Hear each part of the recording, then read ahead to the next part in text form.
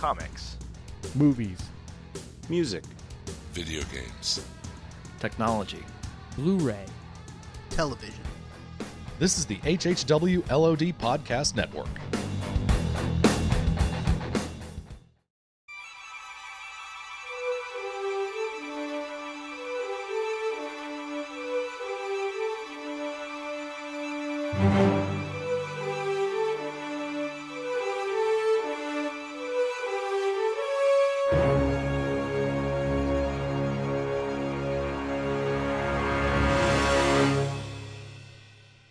Find the goddamn bubble guppies or baby water baby. Welcome to another probably great episode of Blind Buy. I don't know, I don't listen to them. I'm the Clairvoyant, and I will be joined by Bloody Brody shortly. I picked up 5 bargain bin movies, and I am determined to review them all if it kills me. In lieu of writing a will, I'm holding a contest to determine who inherits these 5 movies. Go to facebook.com/blindbuypodcast or @blindbuy on Twitter for more details on how to enter.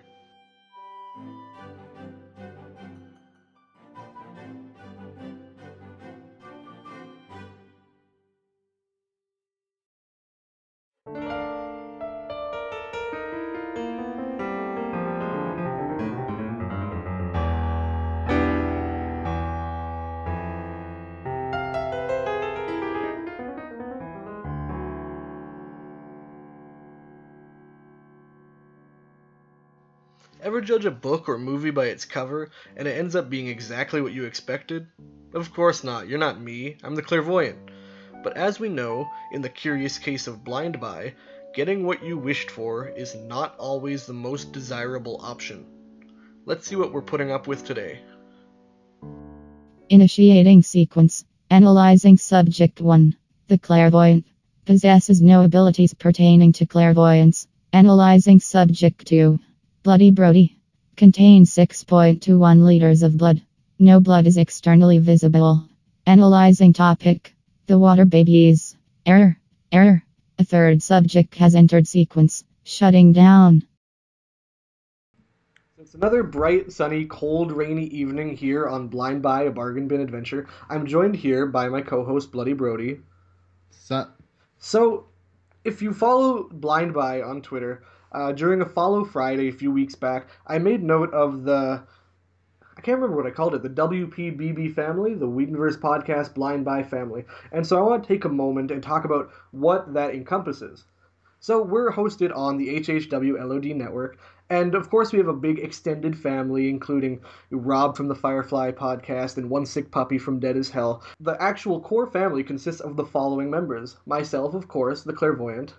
My twin brother, Mr. Universe, his girlfriend, Shani Dreadful, her son, who I like to call Sunny Dreadful, their infamous baby on the way, which I like to call Steven Universe, and their family pet, Bloody Brody, who lives in their basement. Hey!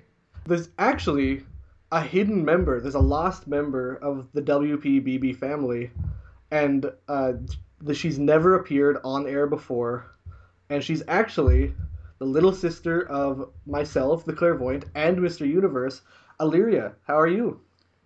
Good. I'm good. I just woke up. Just woke up. So what made you go by Illyria?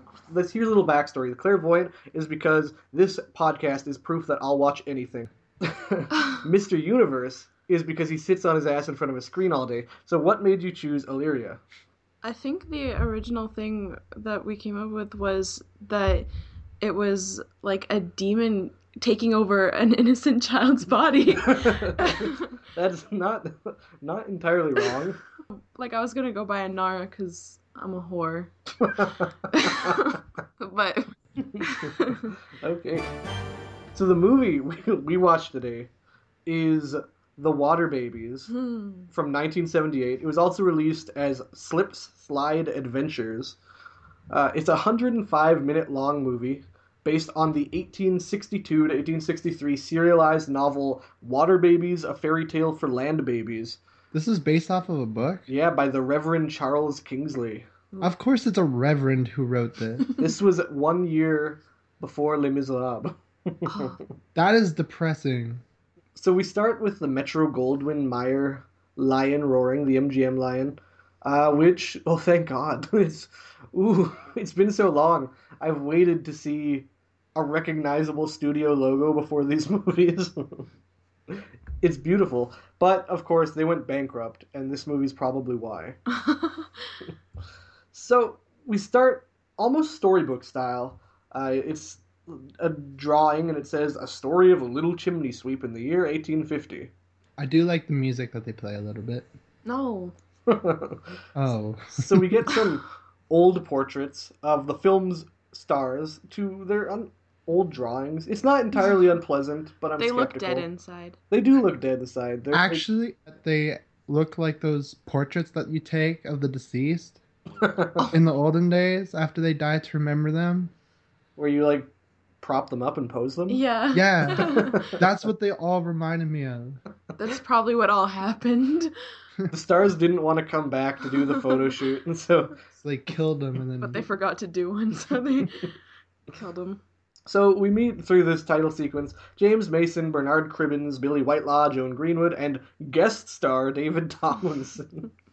Which doesn't make sense. They're all guest stars. It's a movie. How is a movie of a guest star? A guest star. Like, I understand a TV show. It denotes a member. A star who's not a member of the regular cast but is noteworthy. How does a movie have a regular cast? Yeah, I don't know. I do know that Sin City has a guest director of Tarantino. That can kind of make sense, I guess. Like, yeah, in some situations, but guest not star. In this one. Guest star. Yeah, So, I don't know. Truth be told, it's not a bad cast for a movie from England in the 70s. Like, if you were around the region at that time, these names would have meant more to you than they do to us. But interestingly enough, only Bernard Cribbins is still alive out of this cast. Are you serious? Yeah. He did a bunch of David Tennant Doctor Who episodes. That's Depressing. a little upsetting. I mean, it was, what was it, this? 78. So that is not that long ago, I guess.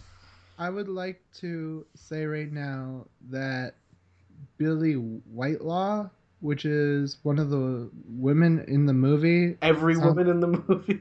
Yeah, she's on Hot Fuzz. Weird. As Joyce Cooper. Was she the one who was also from Sherlock? No, someone else is from Sherlock coming up. She's on The Omen as well, like the 1976 one. Interesting. So we get Water Babies, a Peter Shaw production. Peter Shaw didn't direct it, but he produced it. So I guess it's technically a Peter Shaw production. It makes sense. So it says, introducing Tommy Pender and Samantha Gates with Paul Lutti. Do you think being the with guy is a privilege? Or is it like a downgrade? Like, we just gotta throw the last person in here right now. Like and starring Alison Hannigan as Willow Rosenberg. Like, are they acting like you're special because you're in last place? It's like at the red carpet where the celebrities have their boyfriend with them. Like, it's... Like they're not famous boyfriends. Right? It's them, and then, oh, that guy. Move over a little bit. I gotta take a picture of my favorite celebrity. No, we get no more pictures and just names. But there's a pretty substantial voice cast. Voice actors and voice acting mean a lot to me. And I wouldn't normally skip over them, but these people mean nothing to me. But there is Sherlock's Una Stubbs and Doctor Who's John Pertwee, so that's cool. He was one of the doctors, so... You know it's a movie from the 70s when you get a full opening credit sequence that goes through the entire cast. Lasts like 9 minutes long. And the key grip is... And the assistant is... But then we immediately cut to the grubby streets of London, where people they're selling wares in the streets, begging, emptying chamber pots, boxing, doing street performances with bears and stuff. It's like Les Mis, but with like thicker English accents. Yeah, my first impression, what are they saying? So a boy, Tommy Pender, runs past with a dog, Samantha Gates. No, he's being a little Gavroche. He's stealing shit, and, he steals from this cart, and this woman catches him. And the first instinct was to just kick over the cart. And he steals some Sweeney's lovable pies. He's being a little shit, which is weird because that's not the character we get to know in the movie at all. And I just want to say right now that if Headset Vince were to throw on some mutton chops, he could probably make a killing in this market. See what you did there. So Tommy... Just slip that in there. Tommy, who the character's name is Tom, by the way. I keep thinking Tommy Wiseau. He sneaks into a freak show and finds out how it works and realizes life is a lie. But it's the... Such a young age. It's just the head, and it's the head with no body. I can't remember what her name is. Mrs. Do As You'd Have Done Unto You, played by Billy Whitelaw. And yeah, then he escapes, and a grimy man in a top hat, James Mason, aptly named Mr. Grimes, slaps the shit out of him. Poor kid. Like, first 10 minutes of the movie got slapped at least 3 times by different people. He calls him ungrateful, and like, you disrespected your master, which is probably referring to himself. And he calls him princesses? Something about princesses disrespecting their masters. And so the other dirty guy he's with, Bernard Cribbins, suggests they deport him to Botany Bay because of this. Which, okay, I don't know my British history, but geographically, I'm pretty sure Botany Bay is like a really pretty place. Like, it's really nice. So I don't know if that's really a bad thing. It's not like Guantanamo. But maybe because you're so grimy looking, like so dirty, and you put in a pretty place, I'm sure they'd look at you wrong. So maybe it's like they're setting them up for bullying. Yeah, they're putting basically plastic bag dress women in high school. Yeah. So they spout something impossible to understand in their accents. And they leave. I could barely understand a lot of this shit, actually. I'm good with English accents. I've been very familiar with people from England, but I don't know what the fuck they're saying a lot of the time in their weird Cockney speak. No, say that thing. I sped it up to so that it was going 2 times the speed, and I didn't understand a word they're saying. It just sounded like a bunch of Sims talking. They also pass the silence as great polish. I don't know what that means either. But later, Mr. Grimes and the guy he was with earlier, Masterman, are talking about leaving the chimney sweep life behind. And they got this new job lined up. So the boy played by Tommy, Tom, recounts a rumor that somebody has a lot of chimneys. Then Mr. Grimes smacks him again. What's going on right now? I didn't catch on until after the water babies. I think this happens after The Walking Dead. In Grimes is Rick Grimes, and Tommy is Carl's son. What? Carl's son. Carl's missing. I don't know where he is. Carl is a dog. Yeah, that witch lady turned him into a dog. So the other guy, Masterman, gives him some of whatever the hell he was drinking and tells him to go to sleep because they have a long day tomorrow. They mention that if their plan works, they're made men, and so Tom goes to sleep under the table with his dog and his alcohol. Well, at least he has a dog and alcohol, so his life isn't terrible. Too bad. Yeah. So the next morning at 5 a.m., they walk through the streets. There's some guys waking people up, giving them the time and weather updates. Oh, it's called the knocker up pole. I learned that in history. Oh, are you serious? That's a thing? Yeah. I'd hate to be woken up like that. Yeah, it's just like a little pole they tap on your window and... Yeah. Do you have to request for this to happen, or do they No, it just happens. I think it's to the factory workers every morning. Oh, because if they did that every morning, I'd be so pissed off. Well, they're working every morning. day. I guess. Yeah. So they make their way through a field in the middle of nowhere in Yorkshire. An old lady is walking with a bundle of twigs, and they just knock her down. I don't even think he touches her. I rewind it, and I couldn't see any part of his body touch her, and she just kind of timbers. I blinked and she was down. I think he kicked her, but it was hard to tell. Right? So Tom helps her up, and she is super mysterious. He glances away for a second, and then she's gone. She's Billy Whitelaw also. Don't forget that that she winks at him. In my notes, I have her as... Actually, I have almost all of Billy's characters as Nanny McPhee. Yeah. So they make their way to the manor that they're working at, and oh damn, he wasn't lying. They have a shit ton of chimneys. Yeah, I would not sweep that. The kid was so ungrateful, though, let's be honest, because, like, if I was a chimney sweeper, like, I would want to be in, like, the nicest house, instead of, like, these crappy little houses. Yeah, you get to sweep for the lords and ladies. Yeah. But Realize what you got. that's like 2 stories of chimney. So. And there's like millions of them. It would not be too bad if there's more people working with you. Like maybe 1 or 2 chimneys a person. But that's not the case. Trying to start a chimney sweep service? Like Yeah. an empire. Well, see, if he was really a master, he'd have a bunch of kids working for it. That came out very wrong. So Tom proclaims they won't be done before Christmas next year, and he's probably right. The gatekeeper is real suspicious of them, but he lets them in and warns them no poaching and no stealing. They look all like, oh, foreshadowing. Of course not. Why would we do that? And like it was clearly their plan. So this is dangerously similar at this point to a mix between the Hunchback of Notre Dame, the Last Keepers, and the Wannabes. It's got magical disappearing people, it's got grubby street urchins, and it's got a heist at an expensive mansion. Yeah. Why? This is like season 1 of Blind Buy. In a movie. Yeah. So a woman dressed like an old school marm with a bonnet and a round little glasses approaches the men and boy and mule and dog. She's also definitely Billy Whitelaw. Same person who played the old lady and the headless head. The only way you can tell it's her is that she'll wink at you. Yeah. So she scolds them for being super drunk and for having poor manners and who knows. Honestly, though, what do you expect? You're a chimney sweeper. You're going to be drunk. You cannot enjoy your life being a chimney sweeper and poor. That's true. Yeah. And she says if there's a speck of soot in any of her freshly cleaned rooms, they won't get paid.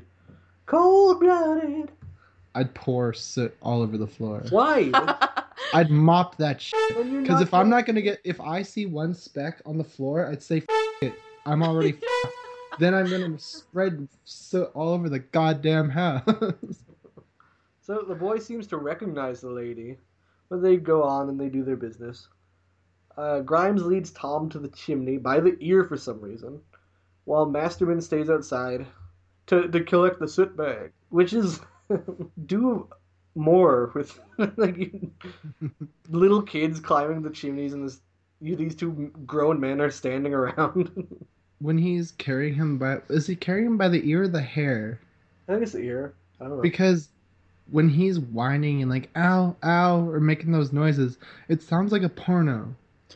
Yeah, When he was poking him with the stick when he was in the chimney, he does that too. Yeah, no, it doesn't help because he's like, oh no, Mr. Grimes, not me bum. Yeah. Not me bum. Yeah. So that doesn't help. If my roommates were over, if Mr. Universe and Shaggy Dreadful were over, they'd be like, what the f*** are you watching? Yeah. Like it's a kid's movie. Yeah, they put him up the chimney and starts jabbing his ass with a fire poker, as they said, and Mother Hen is watching disapprovingly. Mother Hen. And so as soon as she leaves, Grimes starts just pilfering everything. Like everything's covered with these white cloths, which is bad if you're a chimney sweep. And he just starts stealing all their silver and all their china. Like literally everything, like not even leaving anything at all. Just scooping Like, it into a soot bag. Not being discreet. And that really makes me mad because when you're stealing from rich people, you take the odd thing. Because they have a lot of shit, they're going to notice if you took everything. If you took the odd, really expensive shit, they're not going to notice.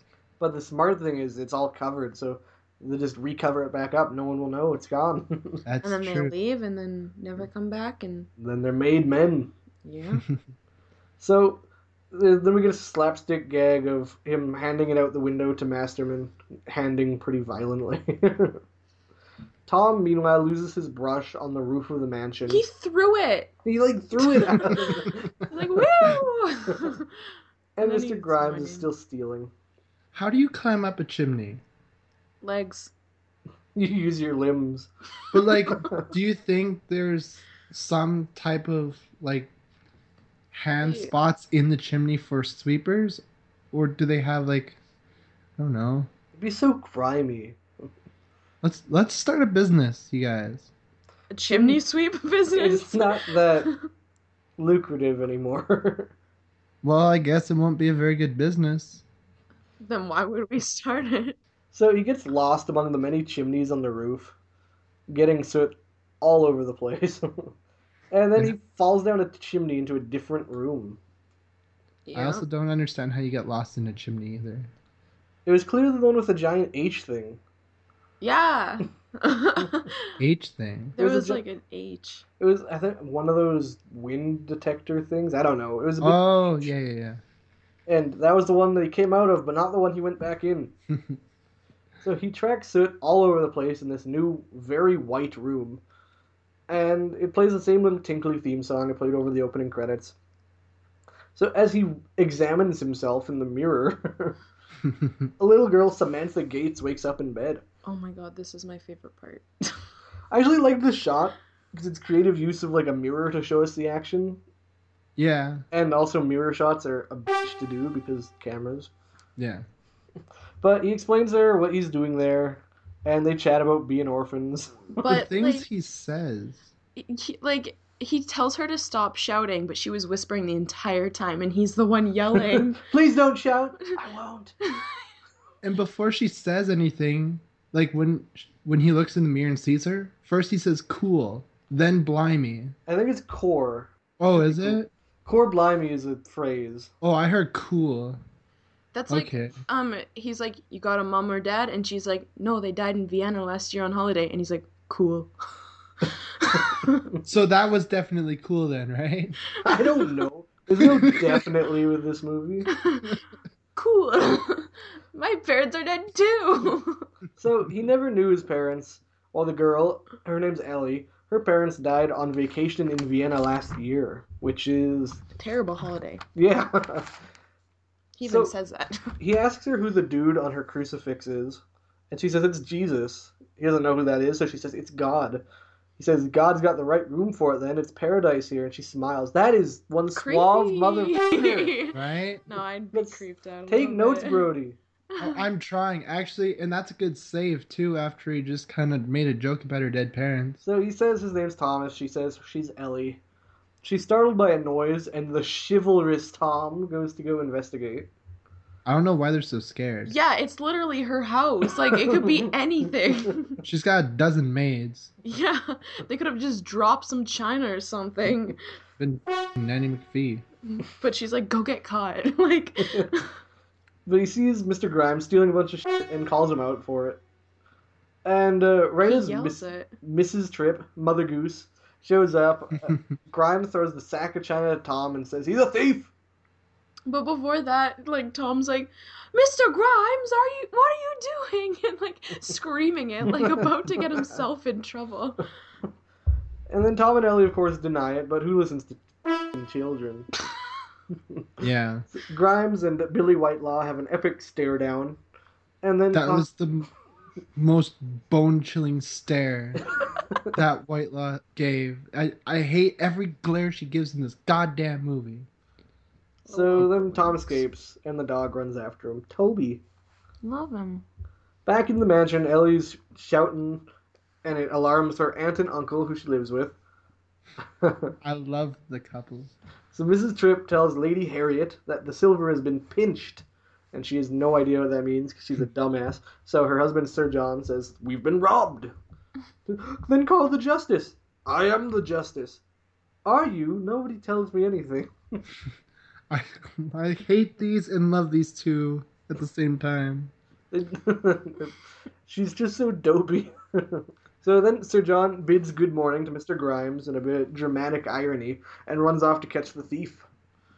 So John, Mr. Grimes, Mr. Masterman, and the groundskeeper run to the gate and they're all just yelling, stop, thief! Like over and over again for like a solid 2.5 minutes. While doing nothing.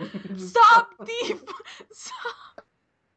But then they get a horse. Yeah, Sir John doesn't even know what's going on. So they explain the situation to him and he's like, to horse! And they're all start yelling, to horse!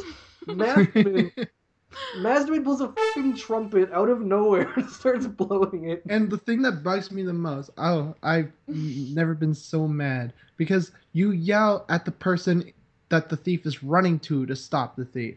You don't just yell, "Stop, thief." But nobody was running after. And no one was around the thief. He was just running and they're watching him. Yeah. They finally try chasing him, and Mr. Grimes immediately falls off his mule. And we get a chase scene with really epic music as Ellie gets ready to go in just the fanciest riding outfit. So Ellie goes to leave. Mrs. Tripp tells her to stop. She doesn't. Then Tripp mugs at the camera and starts telling Tom, "Run, boy. Run. Run, boy." That creeps me out. It's really weird and That scary. reminded me like Harry Potter when like the walls are talking to them. It's weird and scary. Ellie goes bareback riding like a badass while the chase continues. And Mr. Grimes says, "I hope that girl breaks her neck." Because she saw him throw the swag to Thomas. He uses the word swag. Hey, Hashtag swag.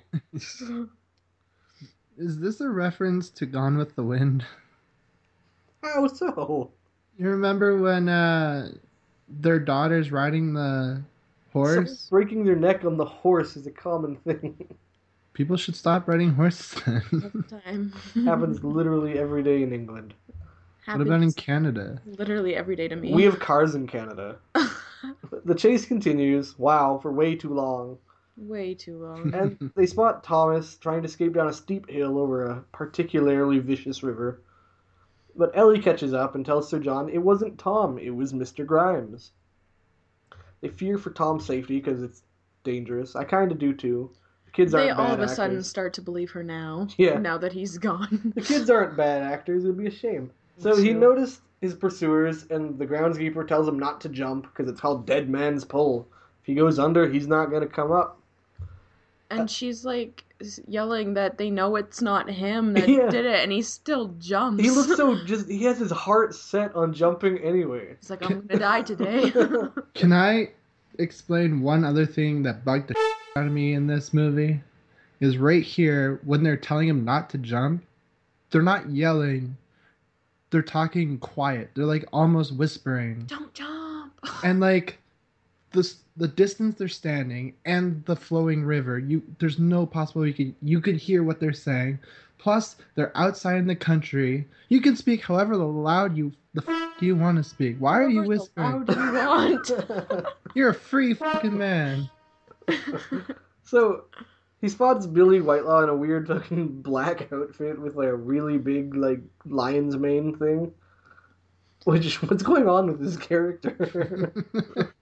And then he jumps. Why the fuck did he jump? Because she told him to.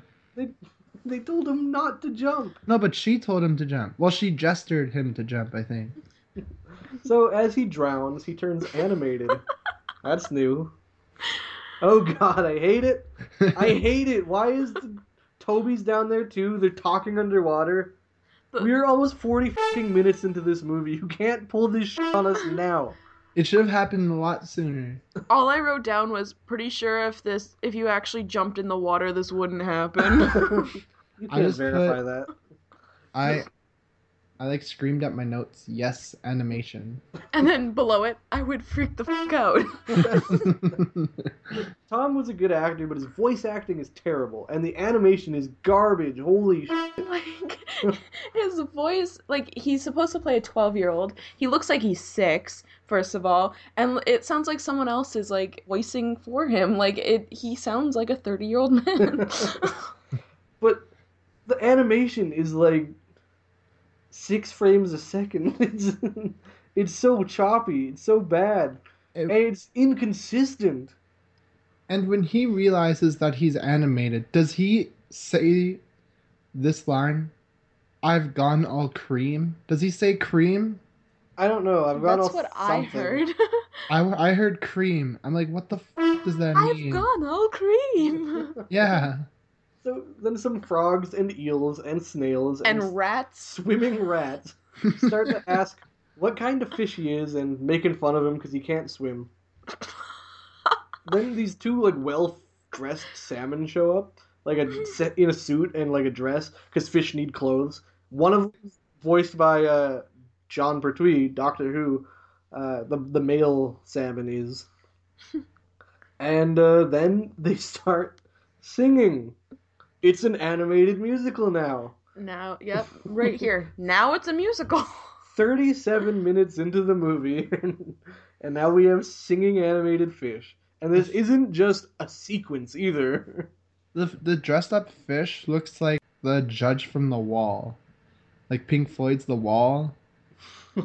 Like the animated part near the end. I don't think this was a reference. No, I'm just saying it looks a lot like it. So they teach this kid to swim perfectly through song by merely singing "Try Harder" repeatedly. Yeah, try harder to do what? Live. Swim. I found it very inspirational. Brody like plays that song in the shower now. I learned how to walk. So some up to no good gangsta otters see Tom with the underwater creatures and decide they are all food. What the f*** am I watching? Otters are bad guys? Otters seem like bros. I played Animal Crossing. Tom gets trapped in a basket while escaping an otter, and the otter sits on it. So Tom starts walking in the basket, like Metal Gear Solid style, towards his dog Toby, and then the otter notices what's up. A fish bites his nose, and Tom makes his escape. He ties the otter's tail to an oar, which kicks off a bizarre sequence of the otter getting his ass kicked by himself, like Final Destination style. This is a chain reaction.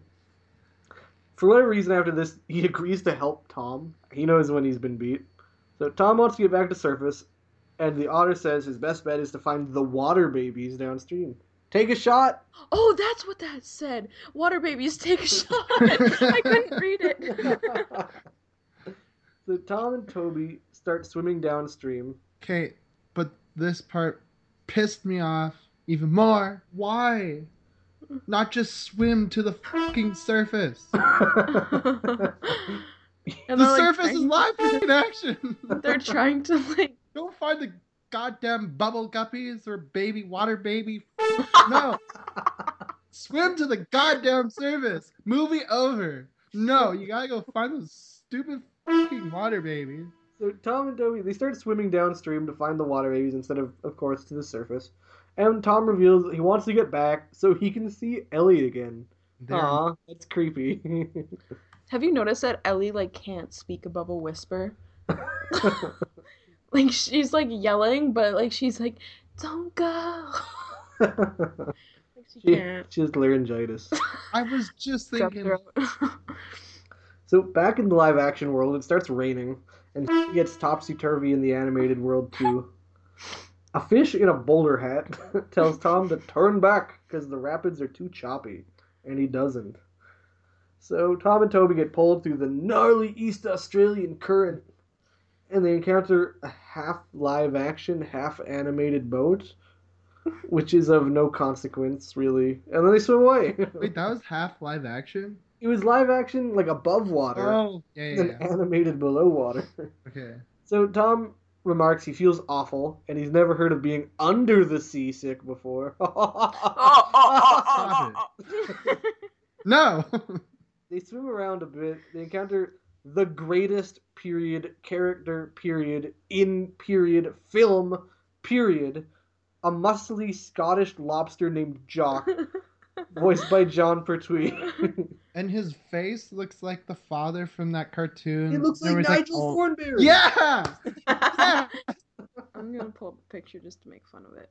Eliza. So the scene manages to both include the lobster talking without moving his mouth and his head completely disappearing for a frame. It's just, the animation is so bad.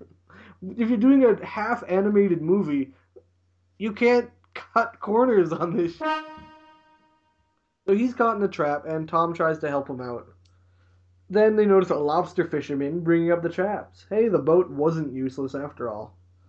They break the cage right as it's being raised. That was a close one, guys. My heart was pounding. The lobster thanks Tom, who he repeatedly calls Jimmy, until Tom corrects him. Jock says the water babies are too far out for Tom to go alone because they're in the, I think they said the middle ocean? Especially since there's an evil killer shark with a crown and a mustache, and his sidekick, an eel, and they look for water babies to enslave.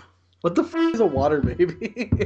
I I can tell you what a water We'll baby find is, out later. but I have to wait till the perfect time. I will tell you what water babies are when we meet the water babies. So Jock agrees to guide Tom to the middle ocean to find the water babies, and Tom proclaims "Hi Cockalorum." And then another fucking song comes And on. then they sing a song. Another.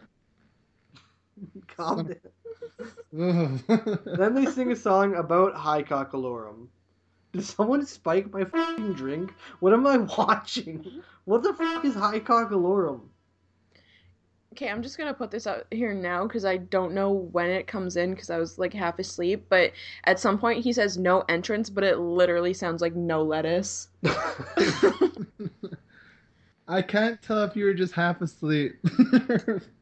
Animated chimney sweep and his dog, with a Scottish lobster, voiced by Doctor Who looks like Nigel Thornberry, singing nonsense words under the ocean. The f*** happened to this movie? Hey, before we continue, did you guys watch past the credits? The end credits? Yeah, No. past the end credits. No. No. It's a black screen. Just a black screen with this song playing. Hi Cockalorum? Just Hi Yeah. Cockalorum? Wow.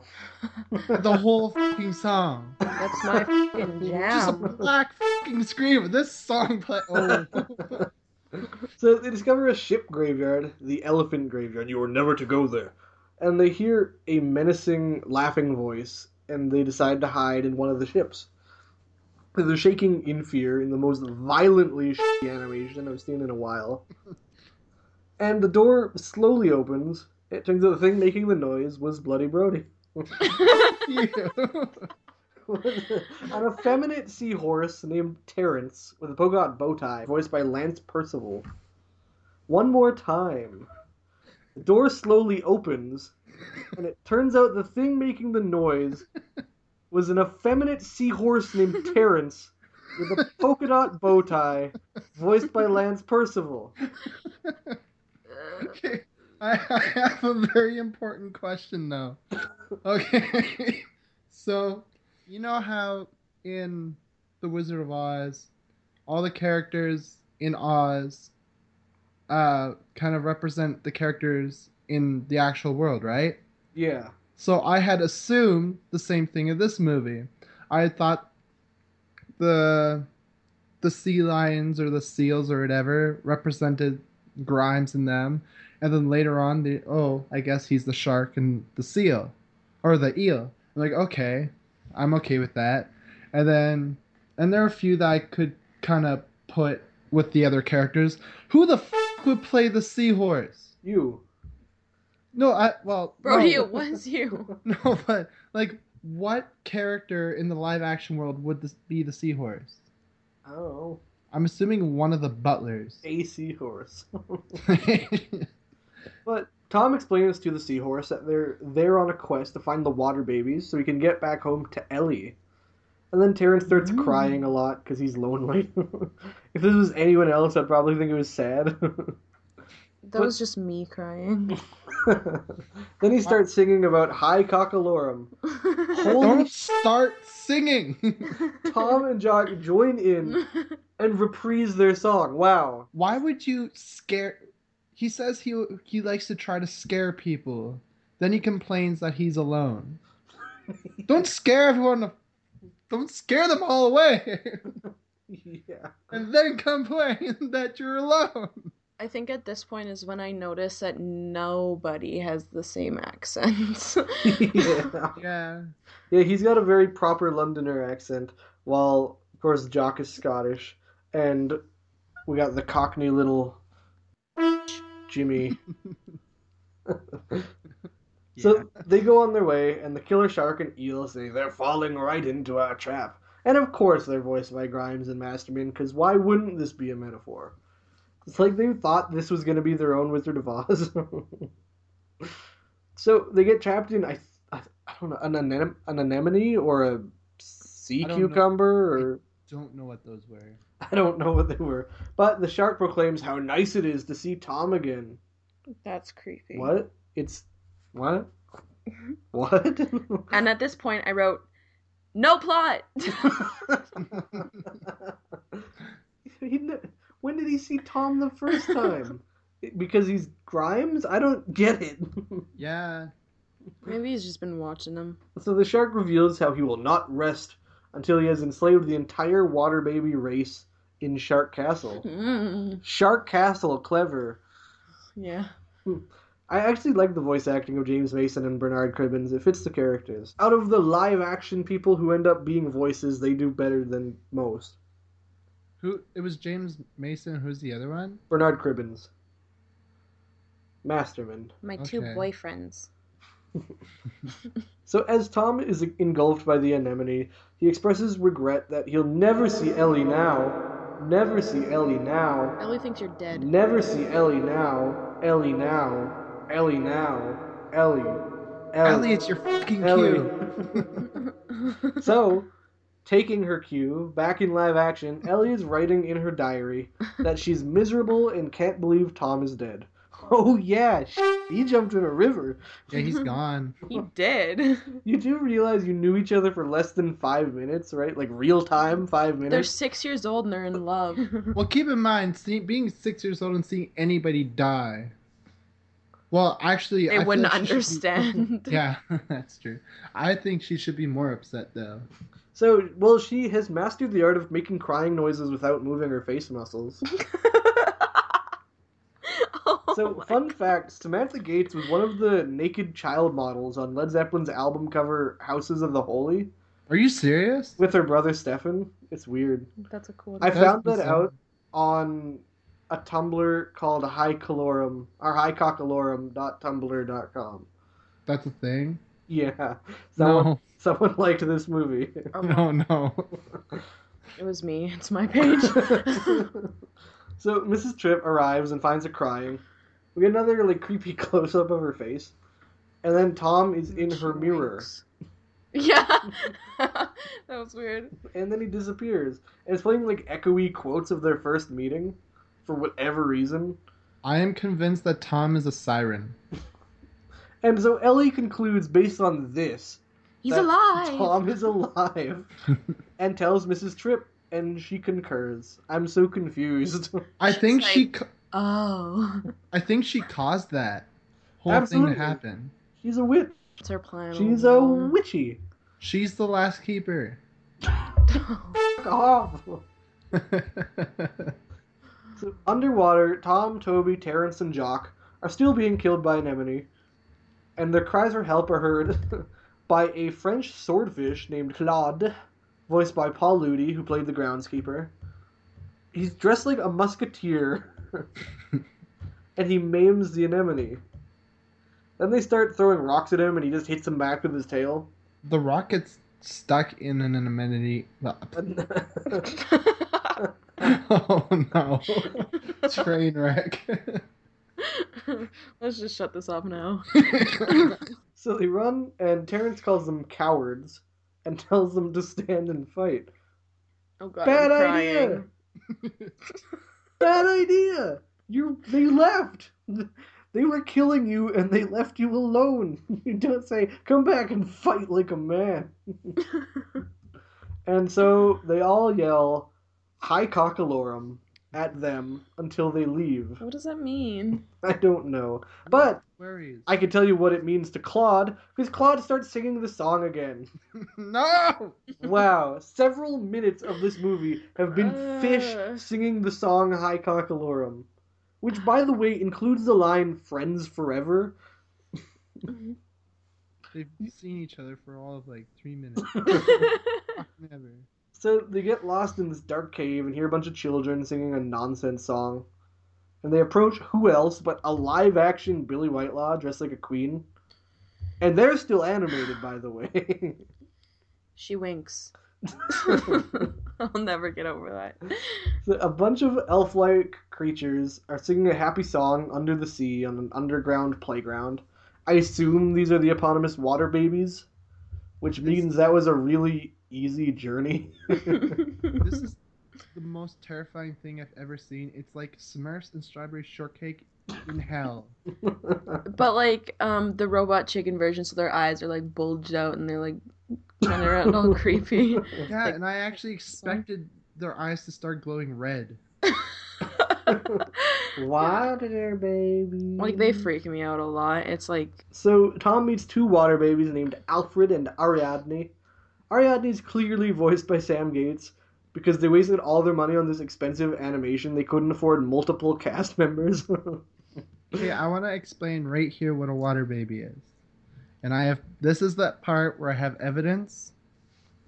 Okay, so when they meet the water babies already know his name's Tom.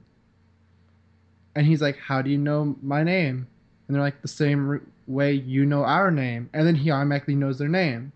So what I'm thinking is the water babies are previously drowned children who are stuck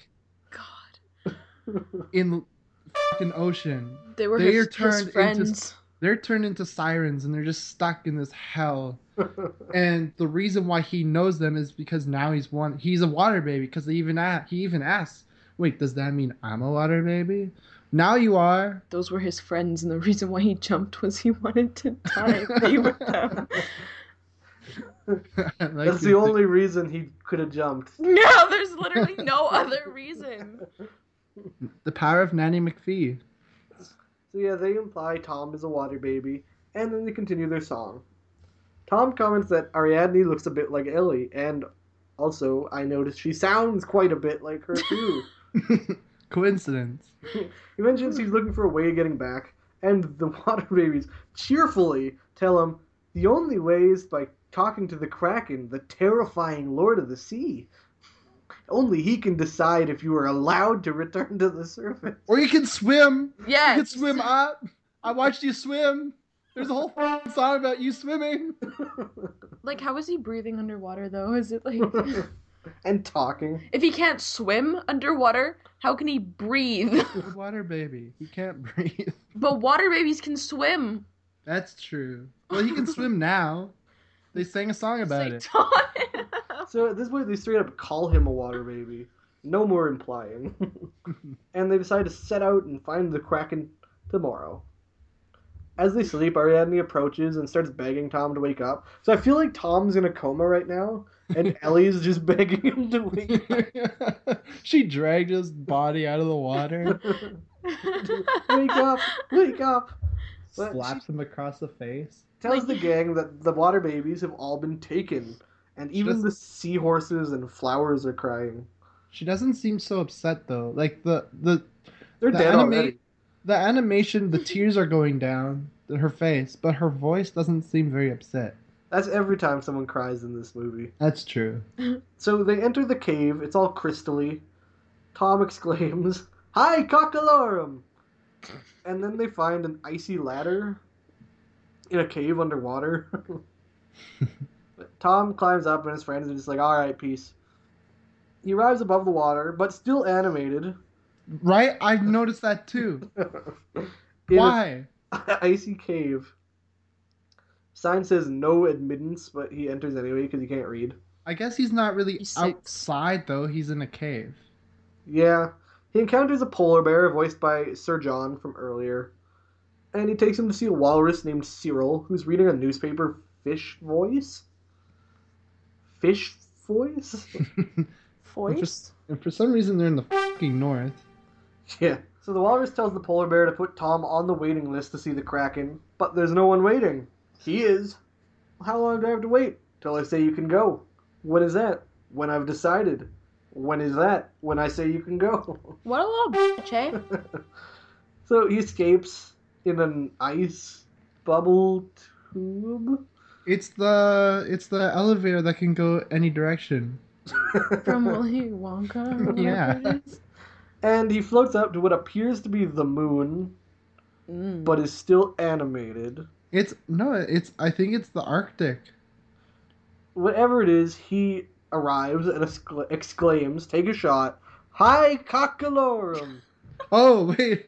We're taking a shot for the song, or like the song lyrics now? Oh my god. So he encounters a god who says, this is my favorite character, by the way.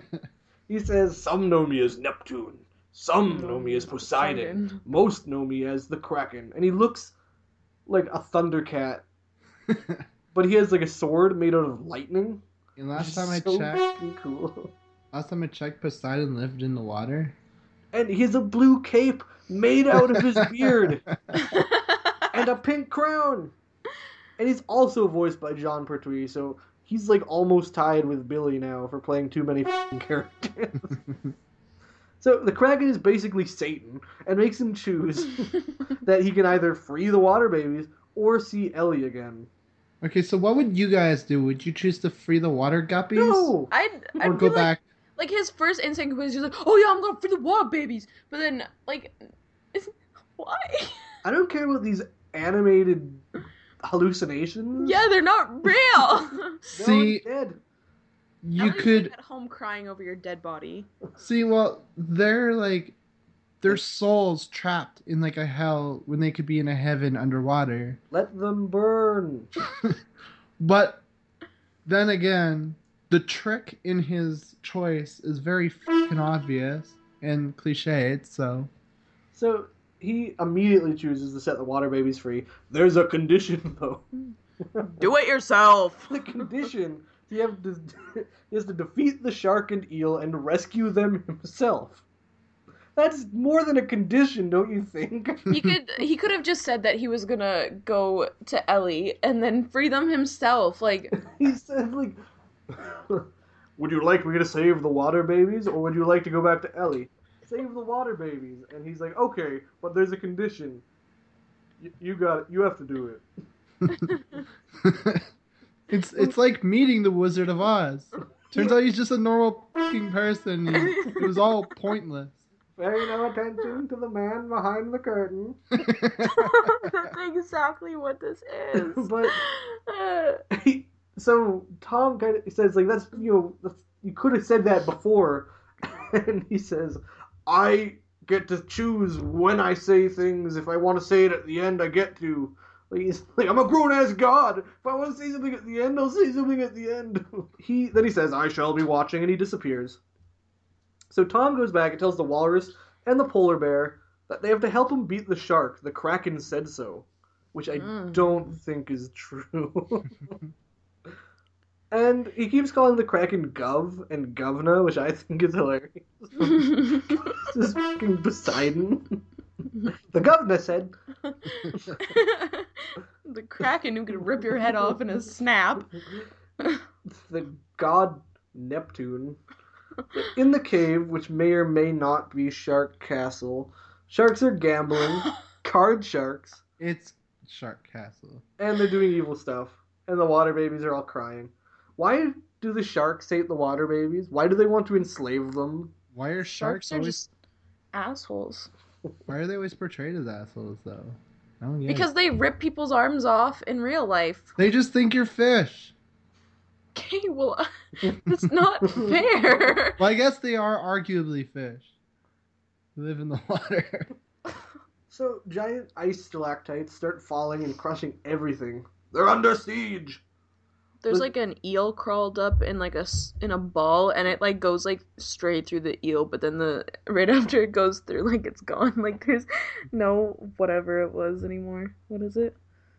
The little things that were falling. Stalagmites? Icicles? Like as soon as it went through the eel, like it's gone.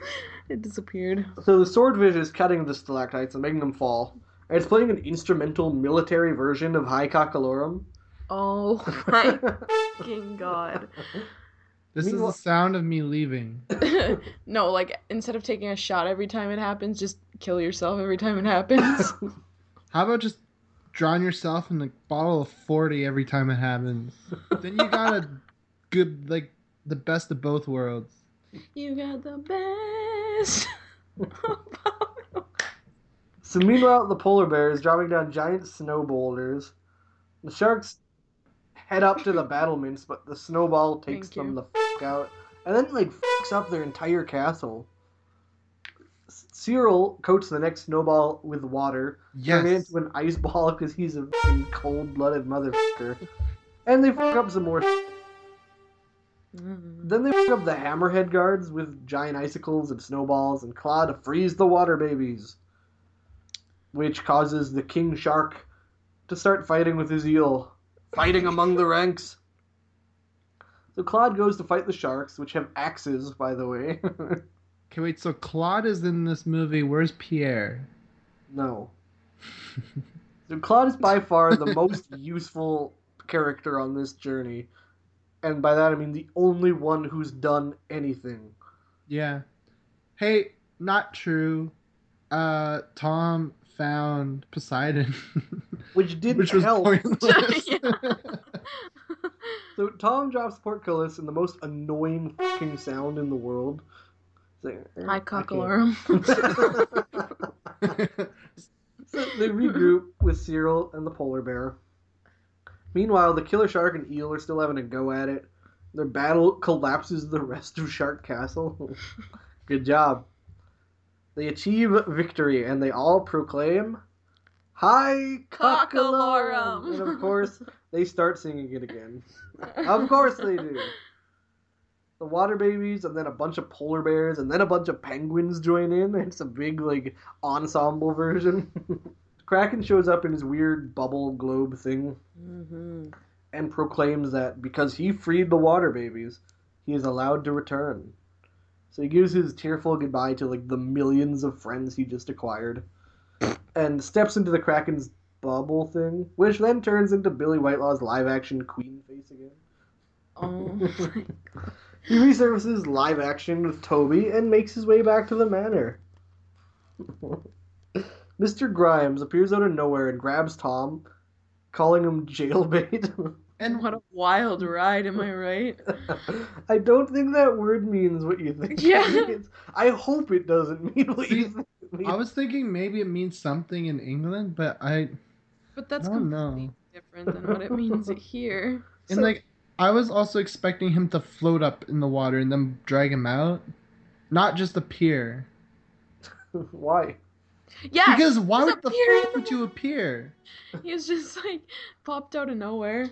Yeah, the reason why he's anime is because he drowned in the water. Hello, hey, I'm here. Yeah. So they smack Tom, and everything goes back to normal with Tom, Masterman, and Grimes. And they try to make him steal from the mansion again because they'll never suspect it. He's already dead. This is a bad idea. So they threaten to kill his dog if he doesn't cooperate. Toby! And upon entering, he immediately makes a ton of f***ing noise by accident, which is a weird direction that this movie is taking. This is back to square one. Yeah, none of that, water baby stuff Was had important. any, importance at all. Tom yells and throws a slow-mo suit of armor down the stairs. The whole scene is just super slow motion. And it hits the criminals. And then it starts playing an instrumental Hi Cockalorum again. Okay. And the groundskeeper catches them. So I found out what Hi Cockalorum means. Oh, shit.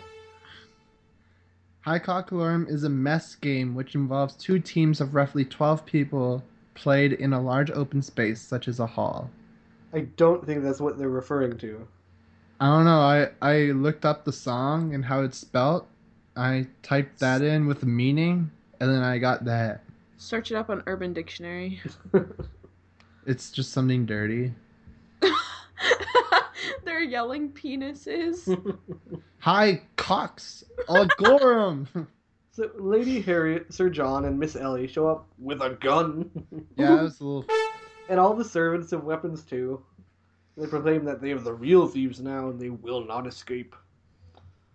Then we cut to a well-dressed Tom, looking dapper, with Mrs. Tripp walking through the house and being led to the dinner hall. There's a cake there. It says, "Welcome to Tom." It has a cake topper of him and his dog. How did they get that made? That's gotta be expensive.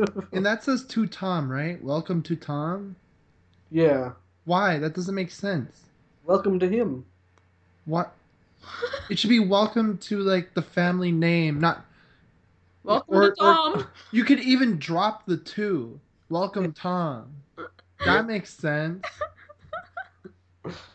Sir John, after dinner, makes Tom speak and tell them the story of what happens. He explains his weird bullshit acid trip story. Hey, Clairvoyant, This is like the Wizard of Oz all over again. Clairvoyant, do you have an asylum on speed dial? Because Tom's headed straight there after saying this. Yeah. A guest remarks that she can't understand a word he says, and her date agrees, but it's because he's a Londoner. Like, I agree too, though.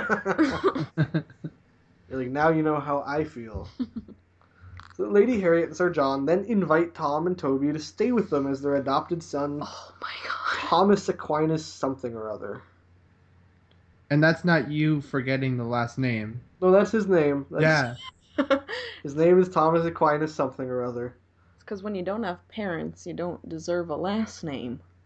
But last time I checked, when you get adopted, you kind of take that surname. Yeah. So then they all have a toast to him. Oh my god, I just realized something. They adopted him. So that means that him and Ellie are cousins and not brother and sister, and that they're more parents to Tom than they are to Hey, that's- Ellie. Not what I thought you were going to say. I thought you were going to say that they're cousins, but like they're kind of in love with each other, you guys. Oh yeah, I guess I could have went there too. It makes them like f***ed up water babies. Ew! Tom is perplexed that nobody believes the story, even Ellie. So he leads her away as Mrs. Tripp mugs at the camera again. He takes her to the river of his kill her. death. And we see Billy dressed in her weird black dress, lion's mane thing again. Then she switches through all her personas as if to drive the point home for viewers that didn't notice. And then she The disappears. winking. Tom's friends start talking to him from underwater as they look into the river. You don't see them, you just hear their voices like Page Master style. I found this scary and This show is not meant for children. So Ellie finally believes him and runs back to tell Sir John and Lady Harriet that his story was true. I was kind of thinking maybe they'd both jump in the water and just stay as water babies, but then that'd be even more. Yeah. Together forever. Then they really were. Maybe then water babies literally were sirens. Okay, well, like, if things didn't work out with Ellie, he could always go back and be a water baby and, like, tap that other girl. Yeah, Oh, she's yeah. just another Ellie, right? Yeah. But one thing that I think is weird is nobody believes anything Tom ever says. They assume the worst of him in every situation. And they even straight up said, they're like, well, that sounds like after he's explaining, they're like, that sounds like a legend, and it may be true, it may not be true, I don't believe it, Yeah, well, but... he says that sounds like a fairy tale, so let's all agree to not believe it even if it's true. Yeah. Why?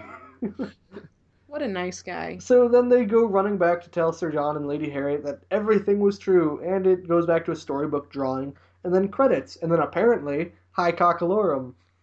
It's true. I'm telling you, it's... No. Because sometimes happens, like, after, like, post-title credits or whatever. Post-title credits? The movie No. happens. Yeah, no, the end credits. After the end credits, sometimes there's well, apparently there was, just not visually.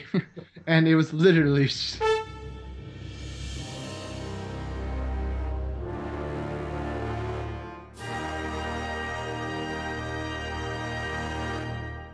Best in show. So first up is of course the MVP, the standout performer. So, Illyria, who do you think was the number one guy in this particular movie? Toby the dog. Or the little monkey in, like, the intro, the very long intro. There's, like, a monkey sitting on, like, a fat lady's shoulder. I didn't notice That that. monkey is the MVP. Yeah, had the best performance. So, Brody, who do you think?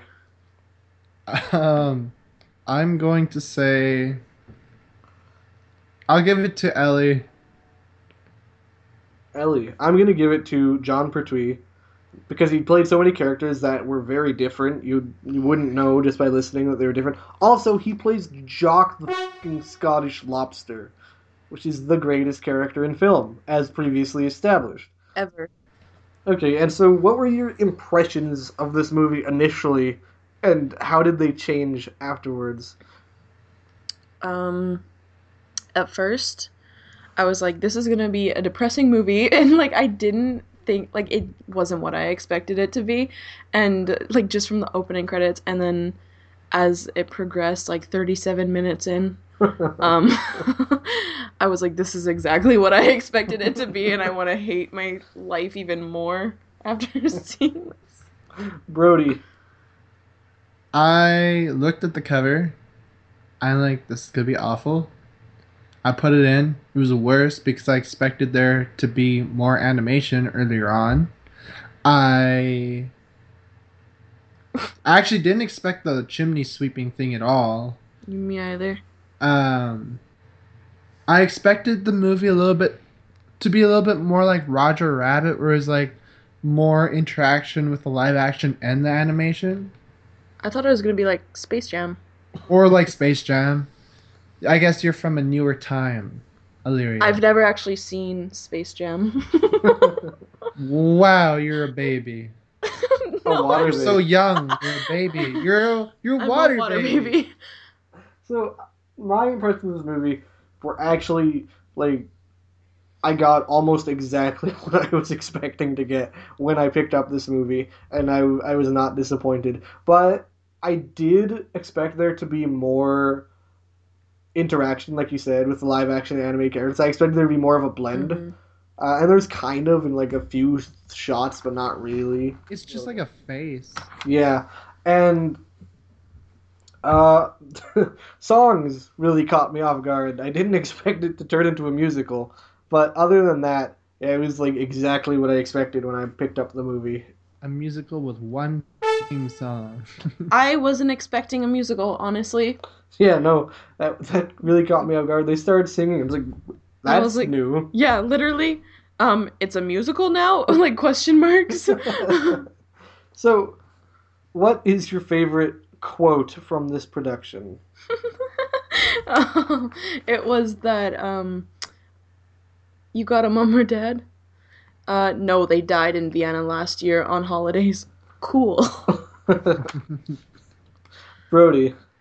Call the justice, dear. I am the justice, dear. Since when? Nobody tells me nothing. There was a few that stood out in this movie to me that I liked. I liked a lot of things Jock said. He reminded me of that guy from The Little Mermaid. He reminded me of that guy from Ni no Kuni, like Baby Bunting. But one of his lines made me laugh. It's just when they discover the ship graveyard, and he just like offhandedly says, "Well, this place isn't a giggle," and I burst out laughing. What does that mean? But that one, yeah, that's my favorite. So who would we recommend this movie to? Well, like, I feel like kids wouldn't be able to sit through it, like, they wouldn't understand anything, and, I didn't enjoy watching it, so, I would recommend it to one specific person, my grade 10 science teacher, because I hate him a lot, and I want him to suffer. Brody, who do you recommend this movie to? I'd recommend this movie to... Well, see, I think the kids, if it was kids watching it, I guess they'd kind of pay attention to the animation parts for a little bit. Yeah, you'd have to skip like halfway through the movie, though. Yeah, right? It's like most of the movie. So, I don't know. I'd cut out half the movie, throw half of it out, and just throw the animation bits at kids. I got exactly what I wanted out of this movie.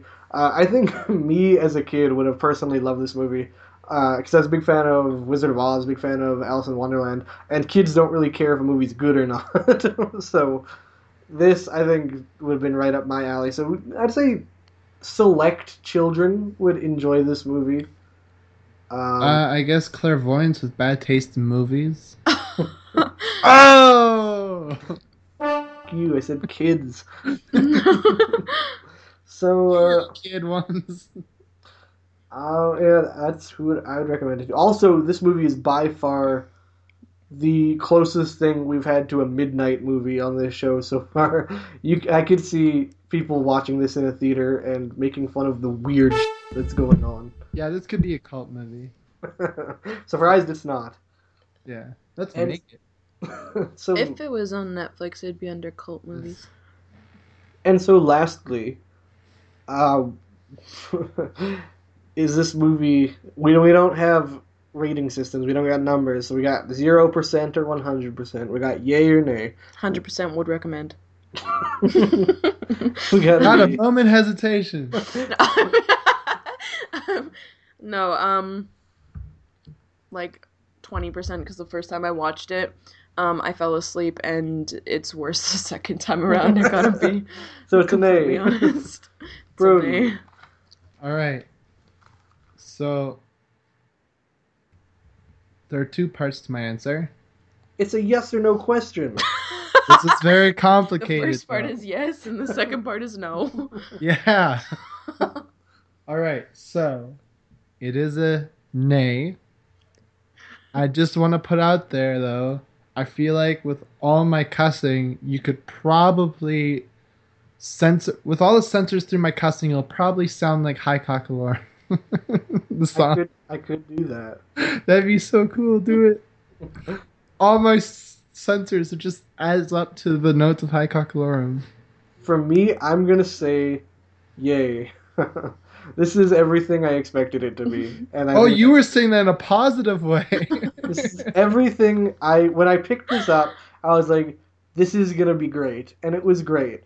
But it was great not in a, like, it's I'd say it's like a 2 on the Citizen Kane scale. But this is a straight 8 out of 10 on the Room scale. This is great. It's so bad it's good. I enjoyed myself. What about on the Birdemic scale? Birdemic scale? No. Birdemic doesn't get a scale. Though the ending shot of them walking back to the mansion, and it's like a really long shot, made me think of Birdemic, and it hurt. So that's that. That wraps our Oscars. Have we agreed on a yay or nay yet? Technically we agreed that the wannabe should be burned. Well, I said nay. You said flaming thumbs down, middle. I said flaming middle finger. Yeah. That's a whole nother level. So, not technically, no. Alright. Just the next time.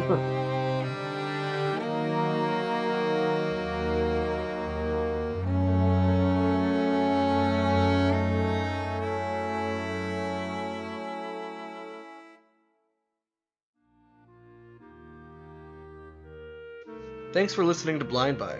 Fun fact, Brody was right. In the original fairy tale, the water babies were drowned children. Tom is only reunited with Ellie after she becomes a water baby too. Creepy. Anyway, our Profanity Orchestra piece today has been not High Cockalorum, but My Old Man's a Dustman, the most Cockney song I could think of.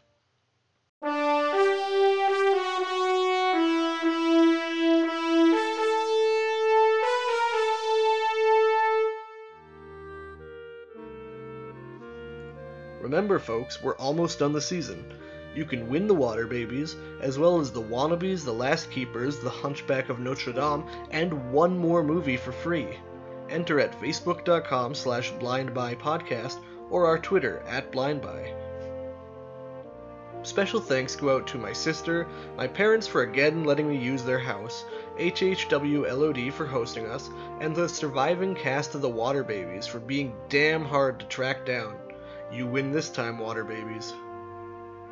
If you like podcasts and things that I like, check out It's All Connected on HHWLOD. It's a podcast all about the Marvel Cinematic Universe. Where do you think I got the clairvoyant from?